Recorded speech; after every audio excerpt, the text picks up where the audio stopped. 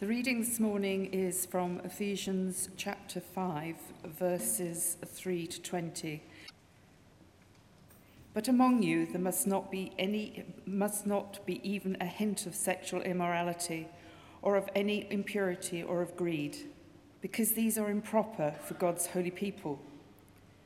Nor should there be obscenity, foolish talk, or coarse joking, which are out of place, but rather thanksgiving.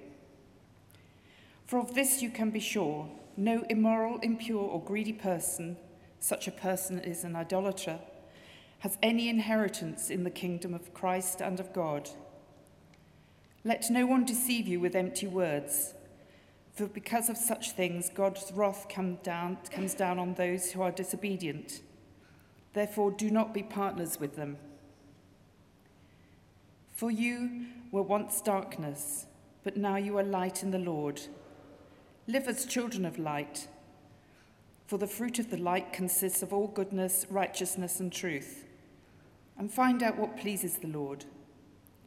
Have nothing to do with the fruitless deeds of darkness, but rather expose them. It is shameful even to mention what is disobedient to do in secret. But everything exposed by the light becomes visible, and everything that is illuminated becomes a light. This is why it is said, "Wake up, sleeper, rise from the dead, and Christ will shine on you." Be very careful then how you live, not as unwise, but as wise, making the most of every opportunity, because the days are evil. Therefore, do not be foolish, but understand what the Lord's will is. Do not get drunk on wine, which leads to debauchery. Instead, be filled with the Spirit, speaking to one another with psalms, hymns, and songs from the Spirit. Sing and make music from your heart to the Lord, always giving thanks to God the Father for everything, in the name of our Lord Jesus Christ. I began to look at this passage in preparation on Ash Wednesday, the day we as a worldwide church remember our fragility. The day we begin the season of Lent. Lent is the season to take things out of our lives that distract us, things that take us away from what God is wanting to tell us and show us, to fast, with the aim being in taking away, we are left with more. I have a love-hate relationship with Lent and Advent, to be honest. I approach these seasons with weighty anticipation that the approaching weeks are going to be the time I become much, much more Christ-like in everything that I do, everything I say, everything I feel, everything I talk, everything I eat, in my whole being. You might say I'm full of good intentions, and you would be right. But I always leave these seasons with a burden of guilt. The guilt that I've just wasted away the weeks. I think our passage this morning has something to tell us about intentions. And actually, something more importantly, to tell us about how to live with intentions, but not live with the guilt of unfulfilled good intentions. Before we start looking and diving into our passage, would you pray with me? God, we thank you that your word is living, that these words that we look at this morning that were written thousands of years ago are alive for us today. Might you speak into our lives. Each one of us here and collectively as we sit together. We wait on you. Amen. The dictionary definition of intentional is done on purpose or deliberate. Intentional has become a bit of a buzzword recently, with the narrative being, don't waste a day of your precious life.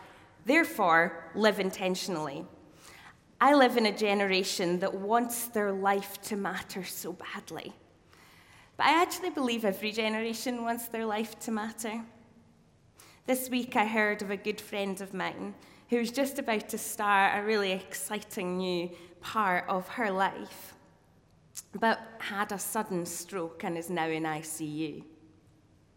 We want our lives to matter because we know our lives are short. Grasp every day with both hands. We want our lives to matter because we know that each day is a gift. And we're sold that the remedy is intentional living. But I don't know if I actually believe that.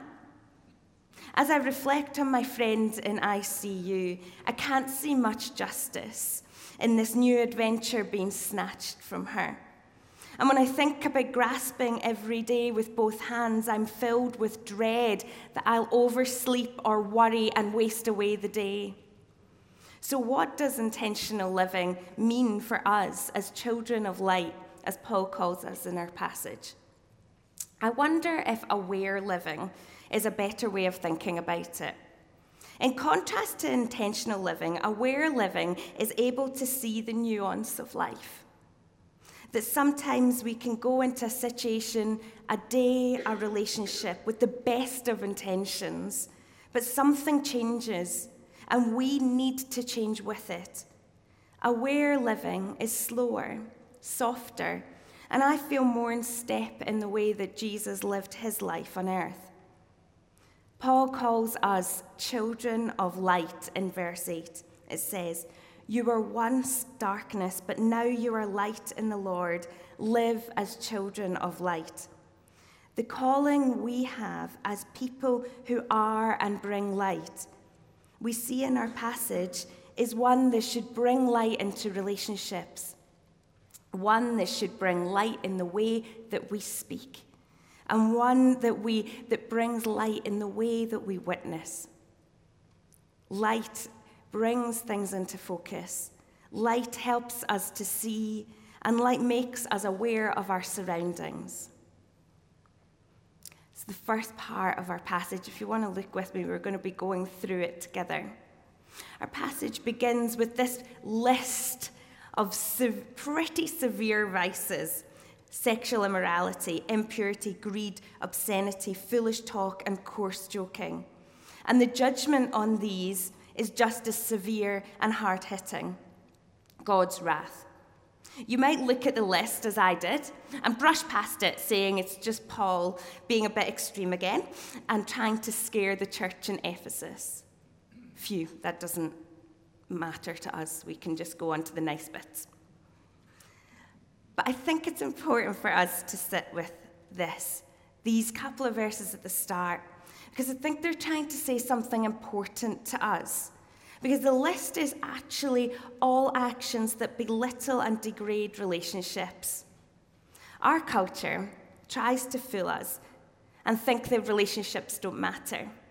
We're sold the idea that people are for meeting our needs, and when and what we feel is much more important than what the other person feels. People and relationships are sold as a commodity. And Paul's culture was the same, and that's what he was speaking out against. But I think he's speaking out against our culture. It says in verse 6, "Let no one deceive you." I think Paul is saying, be aware of how you act and who you are in relationships. Do not be fooled that relationships are there for your own gratification. They're not. Relationships, whether that be sexual or a quick chat in the street, are places to remain a child of light. This doesn't just happen. In relationships, we need to be aware or intentional, to act slower, invest more, and stop trying to juggle lots of people. Later on in verse 6, we come to the punishment bit. We come to the bit when it says that God's wrath will come upon us if we do these vices. As I was reading some commentaries, one commentary stood out to me. It said that God's wrath is built into creation itself. I've been thinking about that. The wrath of God is not something that's out there waiting to strike us down, but it's actually something that separates us from our true self, found in Christ's Spirit living in us. Therefore, if we have relationships that are dysfunctional, then we will feel an unease in who we are. There's a disconnect from what we were created to be. If we have a disconnect with others, then we have a disconnect with God as well. We are to be children of light in our relationships. Light brings things into focus. Light helps us to see. Light makes us aware of our surroundings. Where are you bringing things into focus? Where are you helping people to see? Where are you making people aware of their surroundings in the relationships that you hold? It has been claimed that women speak 20,000 words a day. That's some 13,000 words more than an average man. There you go. I found it on the internet. It must be true. We all speak a lot. Granted, some more than others. Speech is a powerful tool. It can build someone up and it can tear someone down. We all know this. Verse 8 to 14 of our passage doesn't say much explicitly about speech. But as I read it, I came to thinking that actually speech is a key way we are children of light. Paul speaks of goodness, righteousness, and truth. These are most definitely in our actions, but they're also in our speech. Rabbi Joseph Telushkin, author of Words That Hurt, Words That Heal, speaks about the powerful and negative impact of words. He often goes round and asks people if they can take a challenge, the challenge being not speaking about anyone else for 24 hours. And he says if people say and admit that they can't do that for 24 hours, then he gives them a warning. He says to them, somebody was to not be able to go 24 hours without alcohol, they would be an alcoholic. If somebody wasn't to go without 24 hours without drugs, they would be a drug addict. If you're not to go 24 hours without talking about somebody else, then you have no control over your speech. Hard-hitting. I wonder if being aware of speech is a way forward. We are all children of light. Live in it. Be aware of the speech we use and how we use it. Are we building people up? Are we talking well of each other? Are we potentially, more importantly, not speaking when it is important for the words we were going to use to not be spoken? We are to be children of light in our speech. Light brings things into focus. Light helps us to see. Light makes us aware of our surroundings. Our last section starts with verse 15, saying, "Be very careful then how you live, not as unwise but as wise, making the most of every opportunity."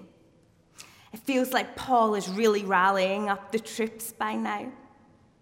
There's no messing about. The days of evil are coming, so be serious. I think he's saying be serious about our witness. By witness, I don't mean telling people the gospel, and I don't mean just uttering Jesus' name in a coffee shop. I mean when we're allowing ourselves to be children of light in every and all aspects of our lives. The witness we are is to be one of light. It's to be one that is modeled on the life of Jesus, who in all his actions, words, and life was loving and kind. The light of our witness will be compelling testimony of who Jesus is. It will compel both people who know Jesus and people who don't know Jesus. Verse 19 and 20 are specific to how we are children of the light and the way that we speak within the church. I know for me, this is a real challenge. I struggle with how I act towards people within the church, because I approach these relationships with a different standard. which often leads to me not being loving and kind. Paul is saying, speak to each other about who and what God is, in psalms, hymns, and songs from the Spirit. Don't just make up nice things to say to each other. Don't just say false things to please each other. Speak to each other about who God is. Being an intentional witness is for within and out with the church walls. It is the way we bring the love and kindness of Jesus through his Spirit working in us to each person we meet. We are able to be whole life witnesses. This, as the other points, does not mean a striving and a stretching. It means an awareness of how and what we are doing and how and what we are bringing light into. We are to be children of the light in our witnesses. Light brings things into focus. Light helps us to see. Light makes us aware of our surroundings. Aware living is not striving living. It is raising our awareness as children of light in our relationships, in our speech, and in our witness. But the only way we can do this and not be consumed with guilt and failed intentions is to be filled with the Spirit of Jesus. The Greek translation of this is be being filled. It's a continual filling. Be being filled, be being filled, be being filled. Not a once and for all, but it's an everyday filling. For me, I need to hear this, as I struggle badly with having many failed good intentions and the guilt that comes with that. I need to know that this is not down to me being better, me being holier, me being nicer. It is about me allowing and being open to the Spirit working, prompting, challenging, and encouraging me in my life. As children of light, might we bring focus? Might we help people to see?